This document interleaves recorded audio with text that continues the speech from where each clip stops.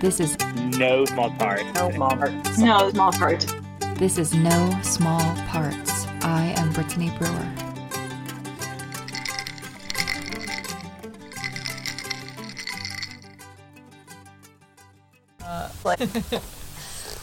First, thank you so much for making some time to talk with me today. Totally. It's so funny. It would have been so much harder to schedule, like, not during a pandemic. This is Maura Krause. I can't fathom it. This has been, yeah.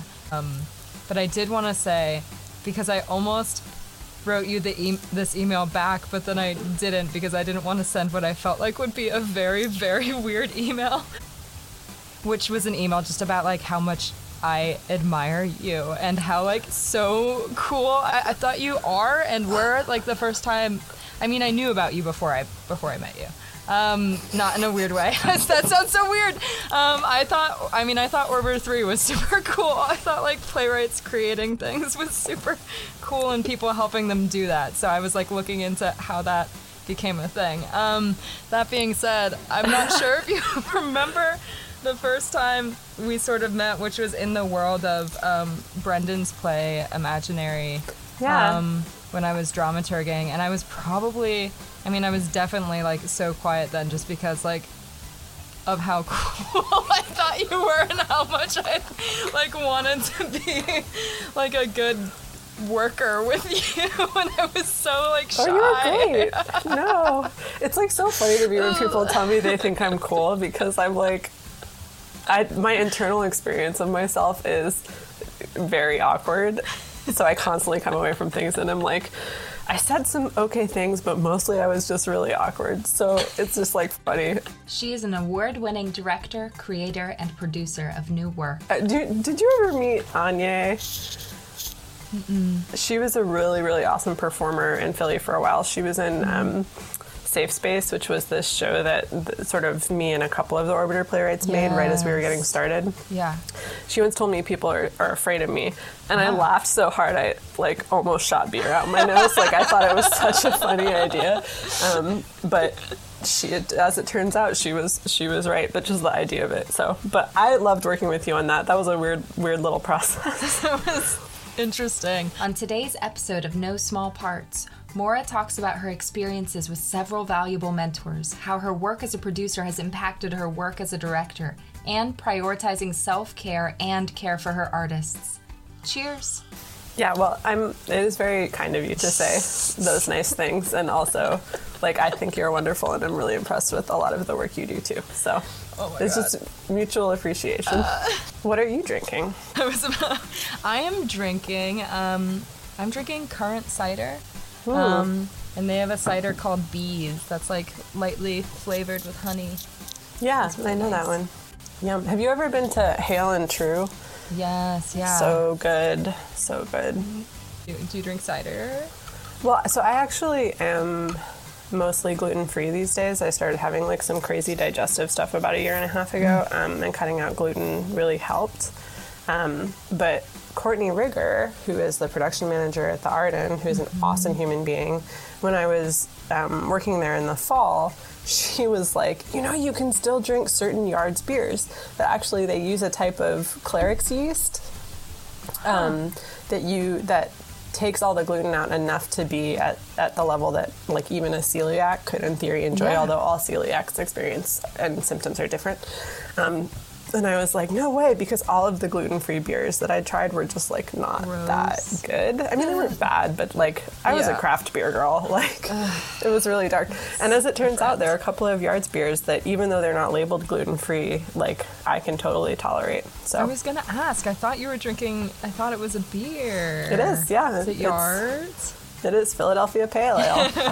But yeah, I like owe Courtney for telling me that. I think she told me opening night, and I just owe her for telling me that like so much. All right, so here's something I definitely don't know about you at all, which is what was your gateway into theater? I mean, I've been literally doing theater since I was like in the 3rd grade, I think. I'm one of those kids. So I did like theater camp in the summers, and then I always did the class play. And actually, when I was in 6th grade, I was so mad that there wasn't going to be a class play, because my teacher told me she couldn't find one that like fit with the history, because we always tried to sync up the class play with whatever our like history and social studies module was, that I wrote one and convinced her to let us do it. So in the end, I ended up writing and directing the 6th grade play about Ellis Island. It was like very bad. I found it the other day and I was like, wow. But you know, a bunch of 6th graders are performing it, so who cares? No.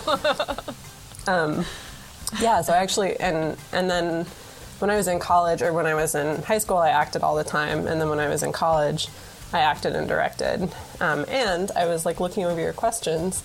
I actually did a good amount of producing, which I didn't really realize. I wasn't really thinking about that I was totally a producer in college. When and how did that get started? So you were an actor when you started too. So many of us. So many of us. I love that though. Yeah, it's pretty good. How did you go to school for theater? No, no, I went to Penn actually, and I ended up graduating with a double major in English and East Asian languages and civilizations with a focus on Japanese, because I was convinced I wanted to go get a PhD in like Japanese literature and become a translator. And it's a long story, but suffice to say that after studying abroad in Japan and sort of like coming to the end of my college time, I realized that it was difficult to be in Japan, which is a wonderful place, but it's very hard to be like a woman there, I think. And then also I just realized that like the thing that I'd been doing of my own free will for my entire life was theater. And that if I graduated and like went off to some PhD program, I would stop doing it, and that just felt so wrong. And so I was like, I'll just try it. I can always stop. Like, I'll just try professional theater and see what happens, and I can always bail. Here we are. Oh my gosh. So how did you were acting then and directing while studying in different departments, and you also began dabbling in producing? Well, so now you're about to find out my dirty little secret, because you know me as a new play person, right? Yes, for the most part. Yeah, I do. So when I was in college, my first semester, I was actually like quite depressed. It was very weird to be at college. And my roommate, who became one of my closest friends later, but at the time we were a little fractious, she actually saw an audition poster for the Underground Shakespeare Company. Okay. And was like, you should go audition for this. And I did, and I got like a bit part. But I really liked the people. They were so eclectic. And one of the cool things about USC was that it actually wasn't, it was run out of Harnwell College House on Penn's campus, but it wasn't part of TACI. So it actually meant that people who weren't students could be part of things. So we had like some local weirdos sometimes. Yeah. And actually my like closest friend was a high school student. Like a year younger than me, who joined USC. So I ended up spending like 4 years working with this company that did pretty much Shakespeare, or at least like Shakespearean era plays. And my last year with them, I signed on to become their Nigel, which for reasons too long to enumerate was their like president. Okay. And I was like, I take this job really seriously, and I moved us from Harnwell College House to Roden because I felt like it was a more hospitable environment, and I got us a storage closet and a little bit of money, as I recall, and that was all like such a big deal. Yeah. Yeah, but it was producing. I mean, yeah, like being the Nigel was essentially running a very silly, scrappy, extremely low resources company, but it was a company. And they were doing like a show or two a year, all Shakespeare? They did 3 shows a year. So they did a show in the fall, a show in the spring, and then actually like in mid-September they did the Fortnight, which was like we rehearsed for 2 weeks and then did it outdoors, and that was always like a comedy. And yeah. So then your senior year, you helped, or you leaded sort of the production of 3 different shows. Yeah, and actually I really can't remember what they were. I think The first one actually, and this was the beginning of a lot of insanity. The first one was when the second one. I don't remember what the fortnight was, but the second one was when I directed. So I directed and produced, just like, why? But then I kept doing it, so just why? And then I think actually the show after that was The Revenger's Tragedy by Sir Thomas Middleton, which I remember I also acted in because the bastard role, the like sexy adulterous one. Yes. There wasn't a man to play that part, so I got myself some facial hair and played that part because the director was like, I don't know what to do, and I was like, I'll do it. Which in its own way is a kind of producing, to be like, oh, you don't have what you need? I'll give you what you need. Yeah. It was very silly and very fun. I can't really speak to the quality of any of those productions, but the people were wonderful and we had a great time. So what happened post-college, theatrically? You mean to make me a new play person? Yeah. What kind of work did you begin making or trying to get involved with? And then how on earth did you get from that to producing new plays? Well, on a whim, actually, my last semester at Penn, I took a playwriting class with P. Seth Bauer, who I believe PYP knows of. And I had such a good time talking to the other students in that class. Like, my own writing, which again I also found recently, was pretty bad. Very much about like whatever was going on in my life at the time. I wrote a whole short play about wanting a hedgehog as a pet. Like, it was not ideal. Yeah, and how they're illegal in Pennsylvania. I was very sad. But I found that I really enjoyed talking to the other students about their work. Cool. And that was sort of when I learned about dramaturgy. For more on dramaturgy, listen to No Small Parts, Episode 2 with Hunter Robinson and Episode 3 with Aaron Washburn. And when I learned that, and also Seth, the reading list for that play, there was stuff we absolutely had to read, and then there was sort of like suggested other stuff, and I read all of it. And I remember sitting in my window senior year having just read Blasted by Sarah Kane and being like, I feel like throwing up. That play was so upsetting, but I literally didn't know theater could do that. And it was such a bizarre feeling because I was angry. I was so angry at the play, and I was like angry at Seth for putting it on the syllabus. And at the same time, I was so touched and was like, I'll never forget this. I'll never forget this experience. And so I started to really be curious about who was writing now and what was being written now. And so that class kind of threw me into both being interested in dramaturgy and just like the state of contemporary American playwriting and British playwriting. Actually, some of my first loves were British playwrights. And then so I ended up with a very kind recommendation from Seth, getting an apprenticeship. What did they call it? Assistantship at Woolly Mammoth in the literary department. Okay. And about a month after I got to the literary department, the literary manager left. Oh. And so this like doofy 22-year-old ended up being this like ersatz literary manager communicating directly with agents and playwrights. And I thought it was like the coolest thing ever. Holy and also smokes. I was so scared, constantly so scared. So that kind of just really sparked my whole like interest in, knowledge of, and passion for supporting new plays.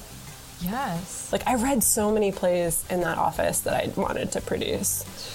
I think I would drive Howard, who was the artistic director, a little crazy because I would just constantly be advocating for completely messy plays that would have been terrible for the company to produce, but I was like, I love them and we should do them.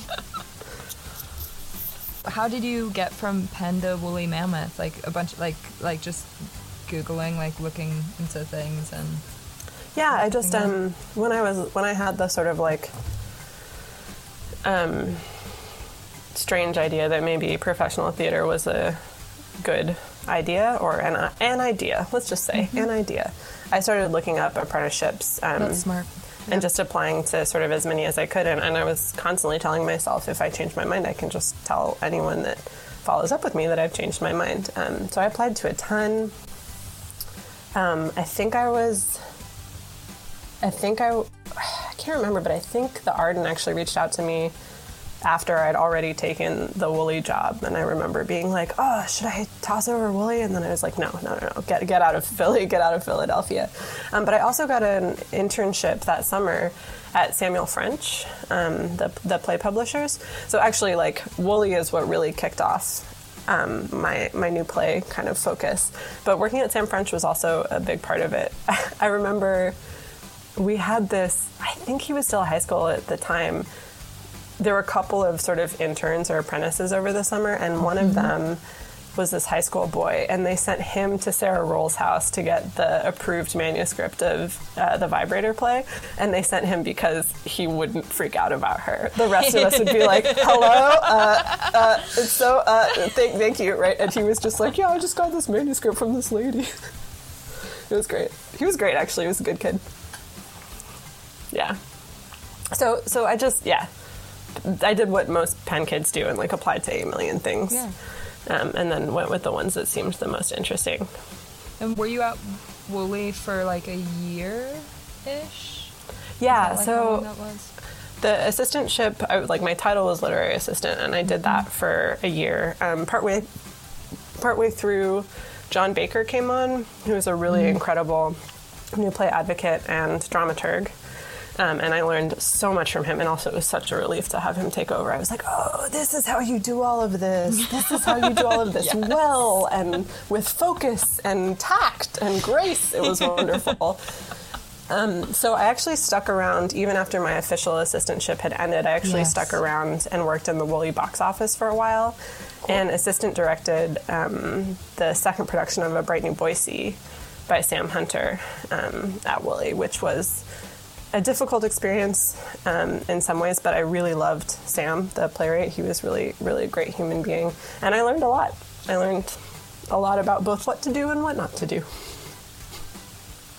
Was Samuel French after that, before that? Before that? Samuel French was the summer that I was, like, fresh out of college. So, cool. Yeah.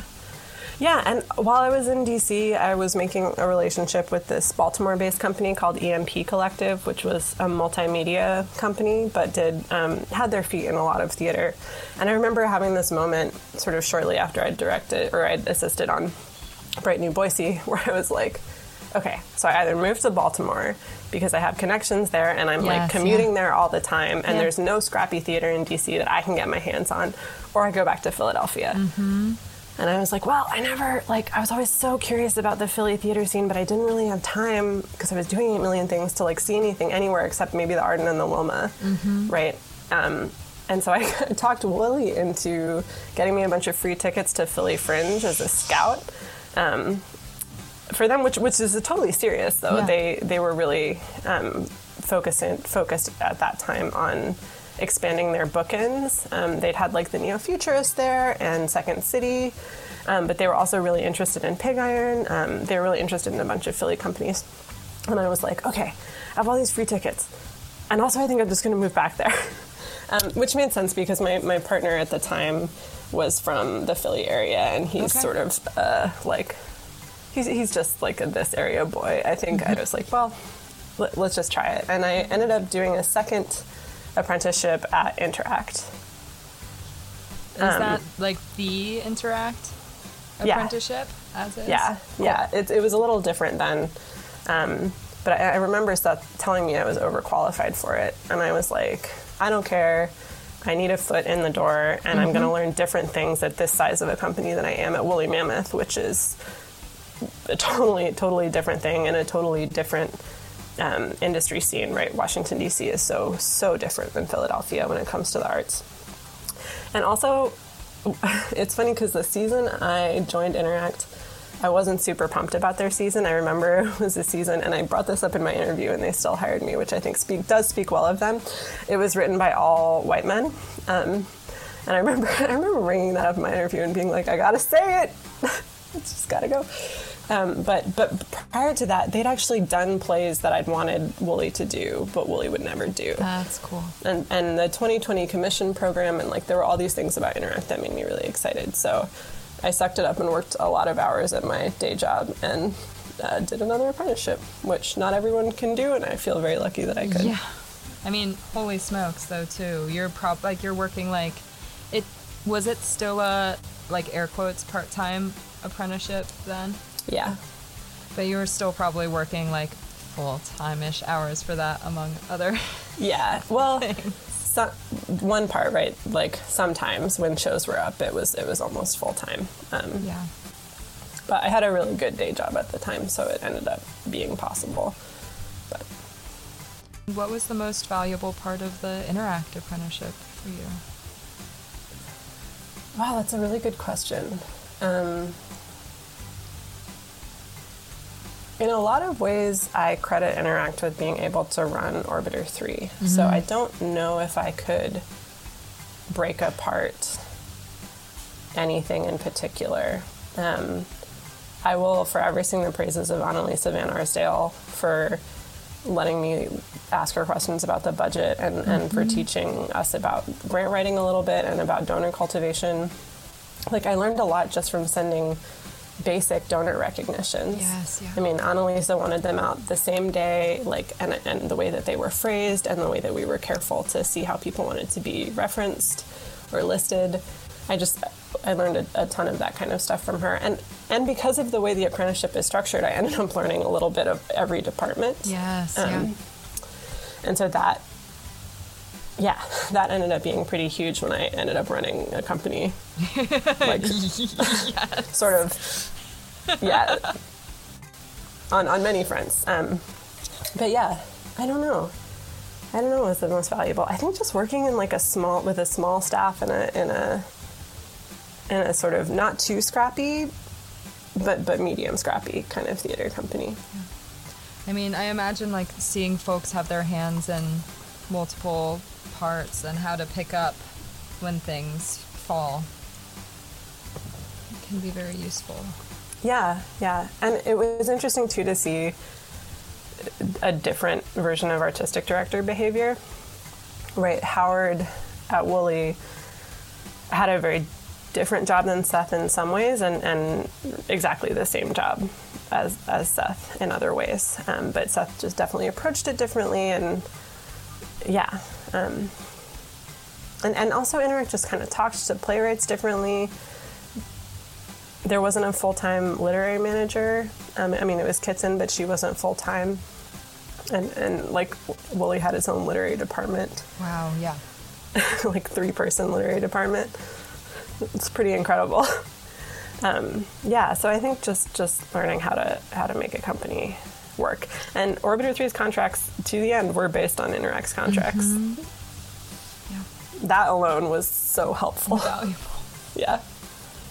Where were you drawn post Interact apprenticeship? Well, as is my way, I actually stayed there. Okay.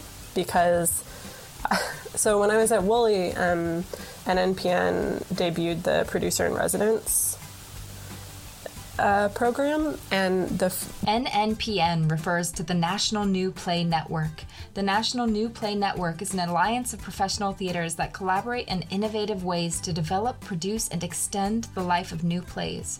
For more on NNPN and their Producers in Residence program, visit www.nnpn.org. One of the first people to get it was the incredible Ronnie Pinoy. Do you know Octopus Theatricals? No. You should look into them if you're interested in producing, creative producing. Yeah. But Ronnie went on after the residency to work at Octopus Theatricals with Maura Isaacs, and they're just an incredible independent creative producing entity. But at the time, Ronnie was one of the first people to get the Producer in Residence position, and I thought she was super cool. Like, I thought she was so cool.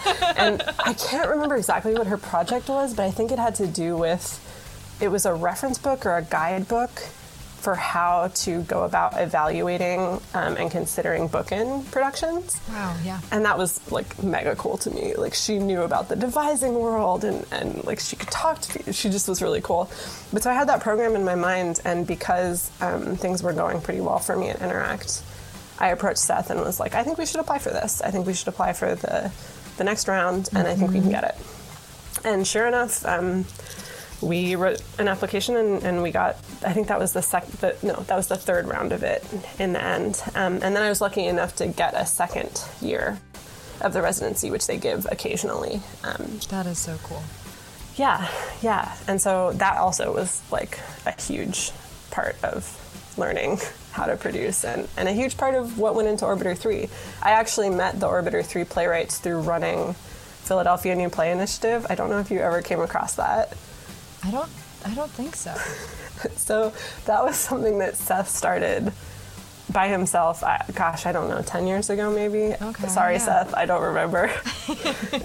But one of the things we wrote into my proposal was that I would take that over. It had always sort of been under the arm of Interact, but Seth had basically been doing speed dating between playwrights and directors. Cool. And so the idea was to like connect people interested in new plays together.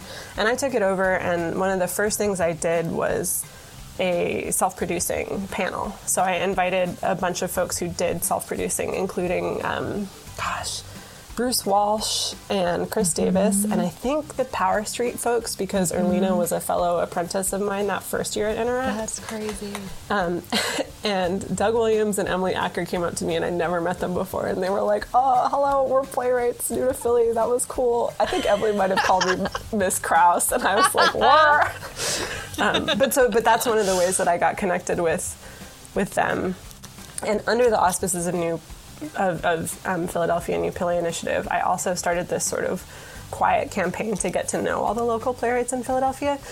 So I would send these emails that were just like, "Hey, I have heard of you. I don't really know your work. If there was something you felt comfortable sending to me, I would really love that. And if you have something you feel comfortable sending and getting feedback on, I would love that too. And I would provide dramaturgical thoughts free of charge if you want them." That's cool. And a bunch of people took me up on it, and it was really great to just read my way through the Philadelphia community and kind of see whose voices I got most excited about. That is such a cool thought and idea. I think you probably know this, but very few playwrights, when you ask to read their work, are like, "Hell no, what's wrong with you?" Yeah. So, what else did the residencies consist of or look like? Was it sort of like a structure your own, sort of like extended project thesis-ish style thing? It was a little bit structure your own, which was occasionally difficult. Right, you're not a full staff member at a place. You have to work on a project, and at the same time, there's no definite that you're going to stay at the company, so it can't necessarily be a project that needs you to run. So I ended up doing a lot of expanded audience engagement events. The two of the ones I'm most proud of are around Uncanny Valley, which is a play by Thomas Gibbons. He's a very nice man. But for that play, which is about an AI and like a robot and the scientist who helped create him coming to form a friendship, we actually managed to bring down Bina 48, which at the time was the most lifelike robot, and you could actually sort of have a conversation with her. And one of the ways that her intelligence was created was by and people anywhere could chat with her. And so she would sometimes have a completely normal conversation, and other times she would say really creepy, scary shit. But her handler, so the guy that kind of tended to her and kept her when she wasn't doing appearances, he brought her down. He was really lovely. I remember having dinner with him and Seth at this Thai restaurant near Interact, and then the next day after a matinee we did a post-show discussion with Bina 48, and it was so cool and so crazy, and you could tell audience members kind of wanted to get a rise out of her, which was actually really cool because it means that they're engaging with the idea that she's unknowable in some way. So that was really awesome and exciting. Wow. Yeah. And then when we did Jen Silverman's The Dangerous House of Pretty Mbane, we actually managed to bring through a coalition with WAR. WAR, or WOAR, is the Philadelphia Center Against Sexual Violence. Please note, Maura is about to contextualize a play she worked on, Dangerous House by Jen Silverman, and she speaks briefly on corrective rape. If you would like to skip forward, jump forward 1 minute and 20 seconds. The incredible South African activist Ndumi Fonda over to Philadelphia, and she's this amazing woman who, this is like getting really into the weeds, but I don't know if you're familiar with the concept of corrective rape in South Africa. No. So that's where men rape women who are suspected of being lesbians to sort of teach them that they want men, right? A worse way to, anyway. Yeah.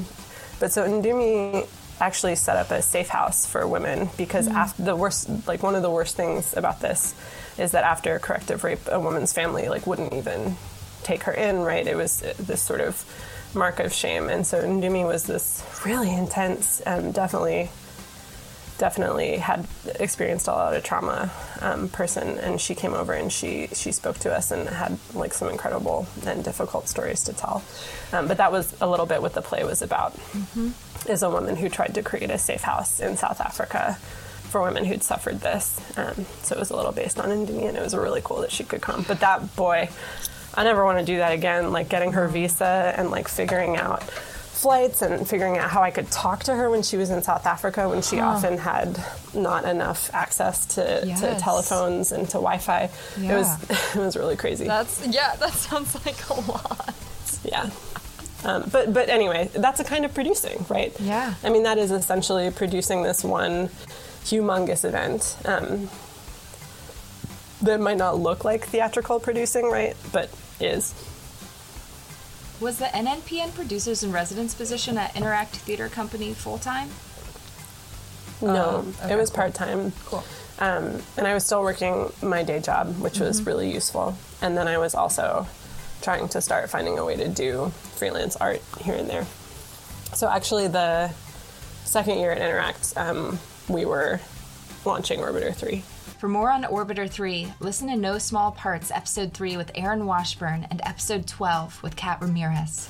Really? Yeah.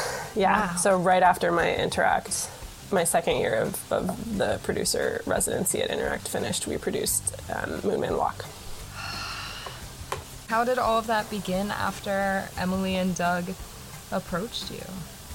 Well, I met Emma Goidel also. I can't remember quite how. I do remember that Annalisa recommended I meet her. But she was in India with her partner, and I was just like, whoa, this person is the coolest person ever. Which is true, but I definitely had sort of my own whoa moment. But so I ended up meeting all the three of them sort of separately, and we all ended up creating relationships as artists and getting excited about each other. And they came to me and they said that they wanted to write a Fringe show together. If you want more on the Philly Fringe Festival, listen to Episode 1 of No Small Parts with Ange Bay.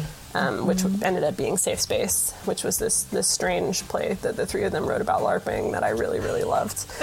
But as we worked together on Safe Space, we realized that we really just connected. It was a good dynamic. And they, at the time, were watching the 13P documentary. And they sat me down in a coffee shop at one point and were like, okay, we want to do what 13P did, and we want you to be the producer. 13P was a collective of 13 mid-career playwrights who collaborated to produce one play by each member of its collective. For more on 13P, visit 13p.org, numbers 13P.org. And I remember saying, that's a terrible idea. I have no experience. You should ask Ed Sobel. Just like, Ed is an incredible artist and could handily produce, but also did not want to spend all his time producing a bunch of emerging career playwrights. And they were like, no, we don't think that we should ask Ed Sobel. We're asking you because we don't know what you're doing. So it's okay if you don't know what you're doing, and we'll figure it all out together. Yeah, and then so we were like, okay, so 3 playwrights is not quite enough, and we want to invite more people. And so we just started reading as many plays as we could get a hold of and trying to learn about other Philadelphia playwrights. And James and Mary were just so easily people that we were all incredibly excited about. I mean, I think the first thing we read of Mary's was Marcus Emma, which Interact eventually ended up producing. Yeah. But we were just like, this play is literally on fire. It's so great. So, yeah. And then we asked them, and they both were kind enough to say yes. Did Orbiter 3 ever produce readings of plays? We did a couple of workshops. We did a couple of surreptitious workshops. The one I remember most clearly being for Emily's play, I'm Not My Motherland. But we also did a workshop for Bree Smoke as well. But Yeah, but none of it was public facing, and it was absolutely about like each playwright asked for what they needed with their play, and those two playwrights were like, well, what I need is a workshop. So was there an invite only audience? Cool. Yeah, very, very, very slim. Not a lot of people. Yeah. But I did produce readings as part of Philadelphia New Play Initiative. We did this sort of excerpt festival, I think 2 years in a row. Wow. So when I first started theater, designers and people would tell me like, oh, I can't remember that show. And I'd be like, how could you not remember a show you did? Like, what's wrong with you? They're all such beautiful, precious flowers. And now I'm like, I don't fucking remember. How long was that? Exactly. I'm like, I don't know what that was. What would you say has been your most memorable experience producing like a reading or like a staged reading, whether it's a reading? Yeah. I don't know if it's I guess it is the most memorable because I have trouble remembering them. But last spring, so at the end of the inaugural year of New Pages, which is Azuka's local writers group that I created that Kevin and I created when he brought me on to work at Azuka, we did this little like excerpts reading, and so all of the playwrights shared like a 15-page excerpt from the play that they'd been working on over the course of the year. And that was like, it was one event. I've produced series of readings, right? Like I've produced more than one reading in a weekend or whatever. But it was so stressful. It was like last minute actors and like, who do we get for this? And can any of these actors be in multiple excerpts? And like, how do we most make this efficient? Like, I can't have 35 actors sitting on the stage, so some people are going to have to double. But it was this kind of logistical craziness. And then we're probably 15 minutes from the time of the event, and I realized I've completely brain farted about lighting. And so we're still in the fluorescent works. Works, or work lights, refer to the high-intensity lights that are used by technicians when they are working in the space. They are not usually used during performance. I think we were on Simpatico's set for Cry It Out. So we're still in the works, and it just looks so bad. I mean, you've seen works; they look so bad, and I'm just completely freaking out because I used to know how to operate a light board when I worked at Interact, but they're all different, right? All light boards are different, and I could not for the life of me figure out how to operate this one. Yes. So I called Mike Inwood, who's a local lighting designer and a friend of mine, and I was like, Mike, how do I do this? And he was like, oh, I'm actually on my way there. And I was like, cool. And he was like, I'll get there like probably right about when it starts. And I was like, not good enough. I need you to talk me through creating a wash for this stage, because I don't know this. I don't know these cues. Like, this isn't my show. This isn't Azuka's show. And he did. He like talked me through how to get like a light look sort of by trial and error on this stage. And I remember, and at the end he was like, now you're a lighting designer. And I was like, you make it sound so easy. But we got a light look up, thank God. And that was sort of the most memorable, like I've done all this work and now it's about to look so sophomoric because I forgot about how to light it. It's really rough. I love that. I love that because everyone who came probably had no idea that was a thing that even happened. Oh my gosh. But I think, I'm sure you have a similar story. That sort of last minute producing, I'll figure it out, I guess. If you were talking to younger artists, what would be like your 3 non-negotiables of producing a reading? Like, these 3 things must happen, but at least if I have these few things. I mean, to produce a reading, ultimately all you need is actors, printed scripts. I kind of firmly believe that, because some actors are comfortable reading from a device, but not all of them. And also, especially if you've shared multiple drafts with an actor, you absolutely have to print the one you want them to read. So actors, printed scripts, and chairs. I mean, my heart attack about the lighting of this Azuka event aside, ultimately readings are a chance just for a playwright to hear the text out loud. And I think audiences know that, even audiences that aren't as I don't know, familiar with new play development or with readings, I think that even they sort of sense on some level that this is really about the text. And so, yeah, get good game actors. So let me be specific about the actors. Get good game actors who are going to be excited about the text and who aren't going to be upset that it's just a reading and don't have props, and who are going to be really able to engage with the words on the page and what the purpose of this is. Print their scripts for them, because also that's just courteous. Yes, and then put out some chairs, and then hope that half of them will be filled, and then you'll be a happy person. Maybe a third of them. Yeah. And if it's more, then that's awesome. As a producer, why get involved with helping to produce a reading? What's interesting to you? I think they're a really good way to learn the role that is producing, because there's almost as much hiring trouble, right? You still have to reach out to all the people you need. I don't really believe in holding auditions for readings unless it's for a longer process, like Playpen, for example. But you still have to learn how to reach out to people, how to get them all the dates, all the information. You have to learn how to schedule people. You have to learn how to corral people. You have to learn how to market or find someone you trust to do the marketing for you. You do have to figure out a little bit of design elements, as my story illustrates. So it's actually a really good way to just learn about managing people and trying to coalesce resources to support a creative project. And then those skills, I think, are pretty, I mean, you would need help, obviously, but you can build out from those skills to produce a bigger thing, right? You can add in designers, you can add in materials, you can add in a larger burden of fundraising. So much of producing, I think, is just about people, is about doing your best to communicate clearly with people. I feel like you had to produce like the gambit of budgets, like completely running from like probably like negative $10 to yes. Yeah.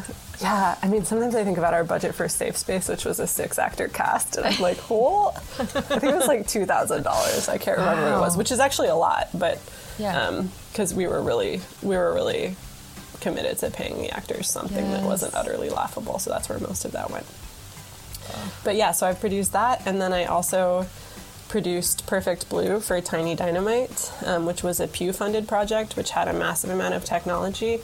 And I genuinely cannot remember the final budget figure for that, and maybe shouldn't share it, but it was 6 figures. So, wow, that's incredible. Yeah, I mean, it was a really ambitious piece, and it was really cool. And I wasn't even the lead producer on that. I was sort of the producing assistant to Emma Gibson, who was their amazing artistic director and producer. But she was also acting, and she was wise enough to know that she should get a producing support, which was first actually Emma Goidel.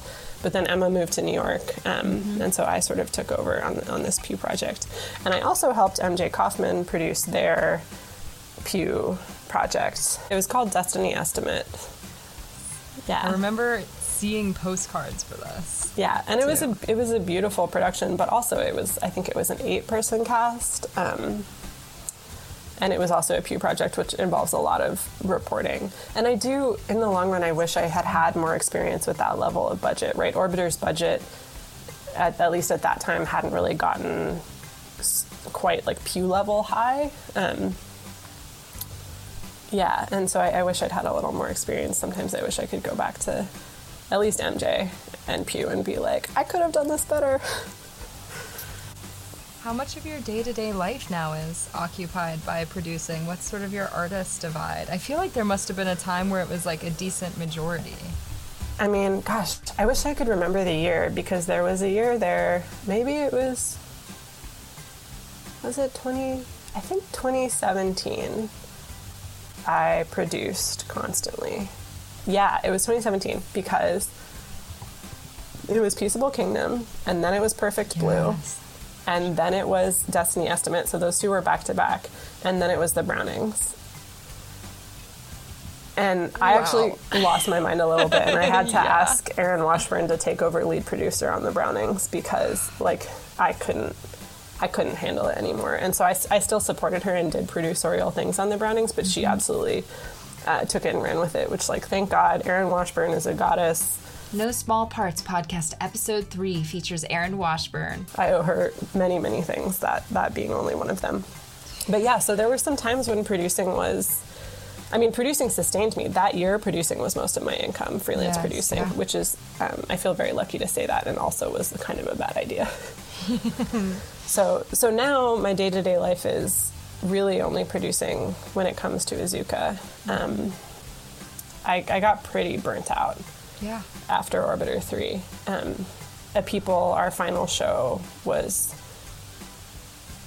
a huge producing challenge. I mean, we needed dialect help, we needed musicians, we were in a found space, and it was a tricky one, and I'm grateful that both Erin and Kat Ramirez actually came on to help with producing At People.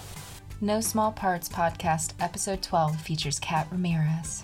But after that, I mean, we were all pretty burnt out, but I needed a big break from producing. I'm actually only now getting back into a place where I'm like, oh, I would freelance produce another project. And I think I could feel good about that. So after that, it was really just for Azuka, and then I did produce with Doug our Fringe show of 2018, Bon Iver Fights a Bear. And I truly believe that, like, small Fringe producing is one of the most important kinds, so I won't discount that.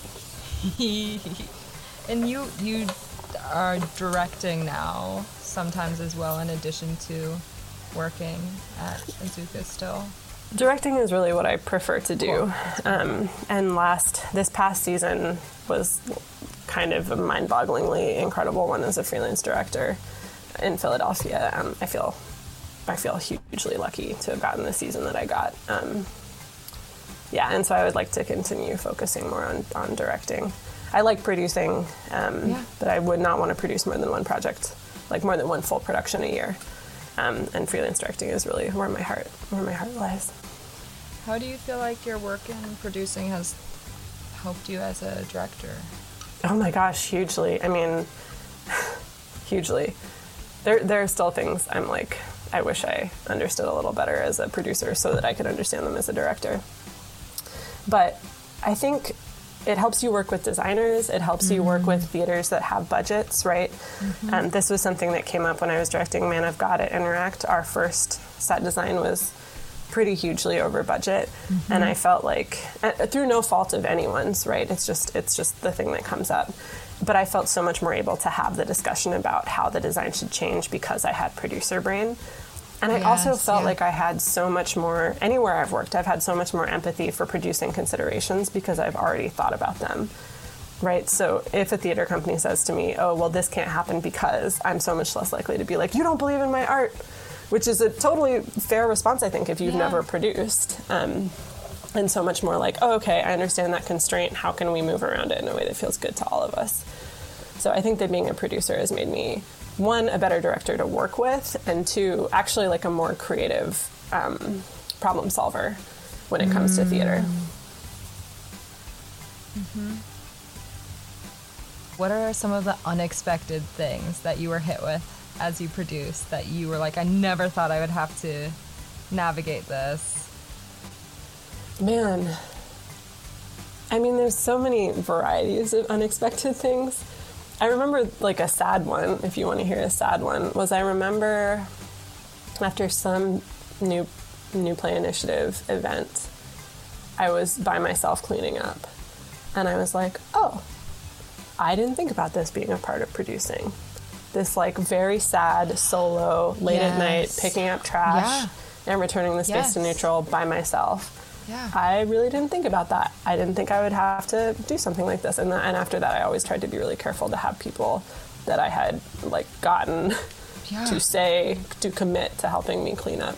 I mean, that's such a, But that's just such a huge part of producing. And there were still times when I was cleaning up late at the end of a night and was like, this is terrible. Why do I ever do this? But then, I mean, there's all sorts of other ones, right? I remember having to petition to Equity to let us have 4 equity actors on Peaceable Kingdom, but no equity stage manager. When Maura says equity, she is referring to the Actors Equity Association, which is the labor union representing American actors and stage managers in the theater.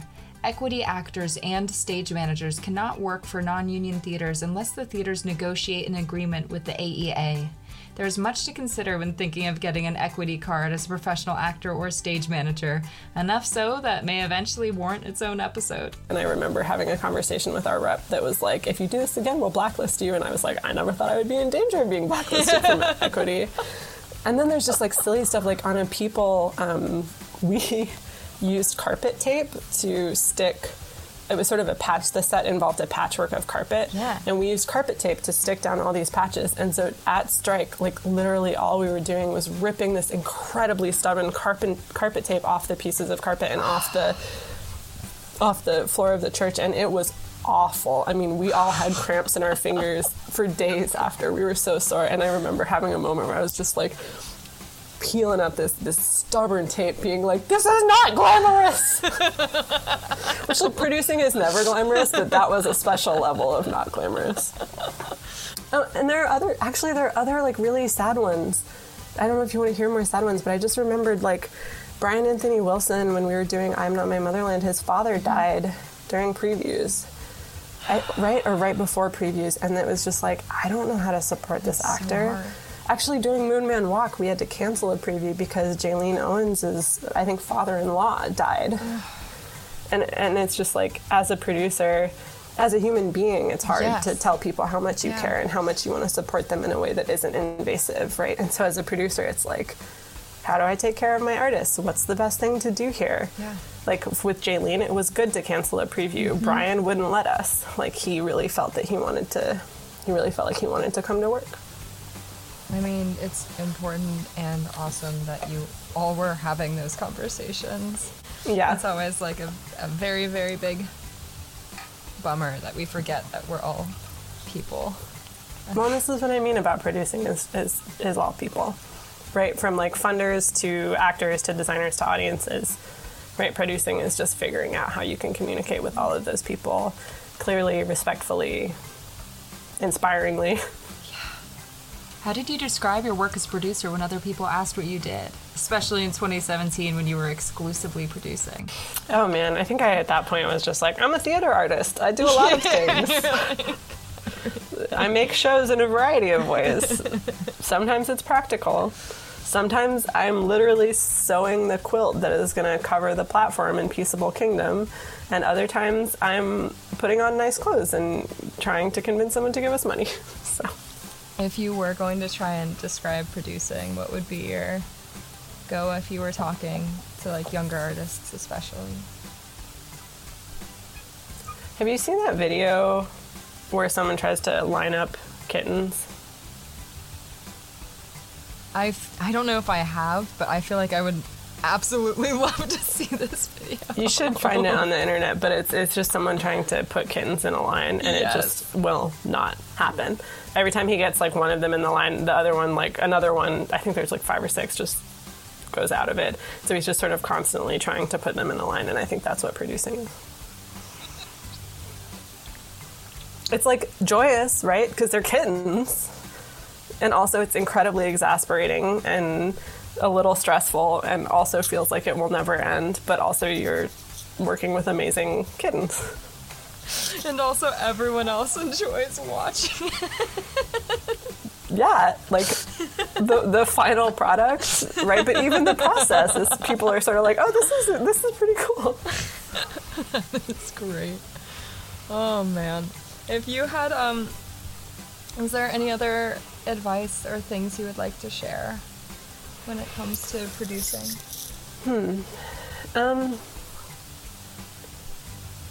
But number one is take care of yourself. You cannot be a good producer if you're running yourself ragged. If you know you're going into tech, like if you're going into a week of load-in in tech, where you're going to have to serve as half production manager, half sort of HR person, For more on production managers and what they do, listen to episode 2 of No Small Parts with Hunter Robinson. Then do whatever you need to do to keep yourself going strong. I remember the week leading up to the opening of a People, I was getting up at 5:30 in the morning and going to take 6 a.m. Muay Thai classes, because that's actually when I needed to feel like I had some control over my life. So whatever that is for you, try to have some self-knowledge about it and do it. There will be 16-hour days, and that's okay as long as you're prepared for them and have taken care of yourself in the other times. And then I think the second thing is just always ask. Like, never ask with a sense of entitlement, never ask with expectation necessarily, but always ask, right? Always ask that actor that you think is too busy or too cool for you. Always ask that director that you think would never even respond to your email. Always ask for help, right? Like, Orbiter existed, Orbiter succeeded because of all the people that helped us. Yes, yeah. And if we hadn't asked, they never would have been able to. Yeah, so always ask. And always ask like when you're not actively producing, just ask people to talk to you, ask people to have coffee with you, ask people to have like any kind of engagement with you. I mean, the worst they can do is say no, and most of us won't say no, right? You know this. Like, and then I think the third thing is just good life advice, which is, never be afraid to say, I don't know. Mm-hmm. So if someone is like, why isn't this thing here yet? Or like, what are we going to do? Any kind of question, right? Just say, I don't know, and accept that you have to say that, and then figure out a way forward from there. Don't try to bullshit your way out of it, because that'll land you in more hot water, which I've learned, because there are times when I've been like, I totally have an answer for that is pulled out of my ass, and now I can't make good on it. Yay! So. Thank you so much for talking with me, Maura. Yeah, you're so welcome. Thanks for asking me. I'm like not used to being the super chatty one, but like I really took to it, so this was fun. That was Maura Krause. I am Brittany Brewer. This is No Small Parts. Thank you for listening. If you enjoyed what you heard, please rate, review, and subscribe. Word of mouth is our best form of advertising. You can find No Small Parts on Facebook, No Small Parts Podcast, Instagram, @No Small Parts Podcast, and Twitter, @No Small Parts Pod. For more No Small Parts, visit our website at www.nosmallpartspodcast.com.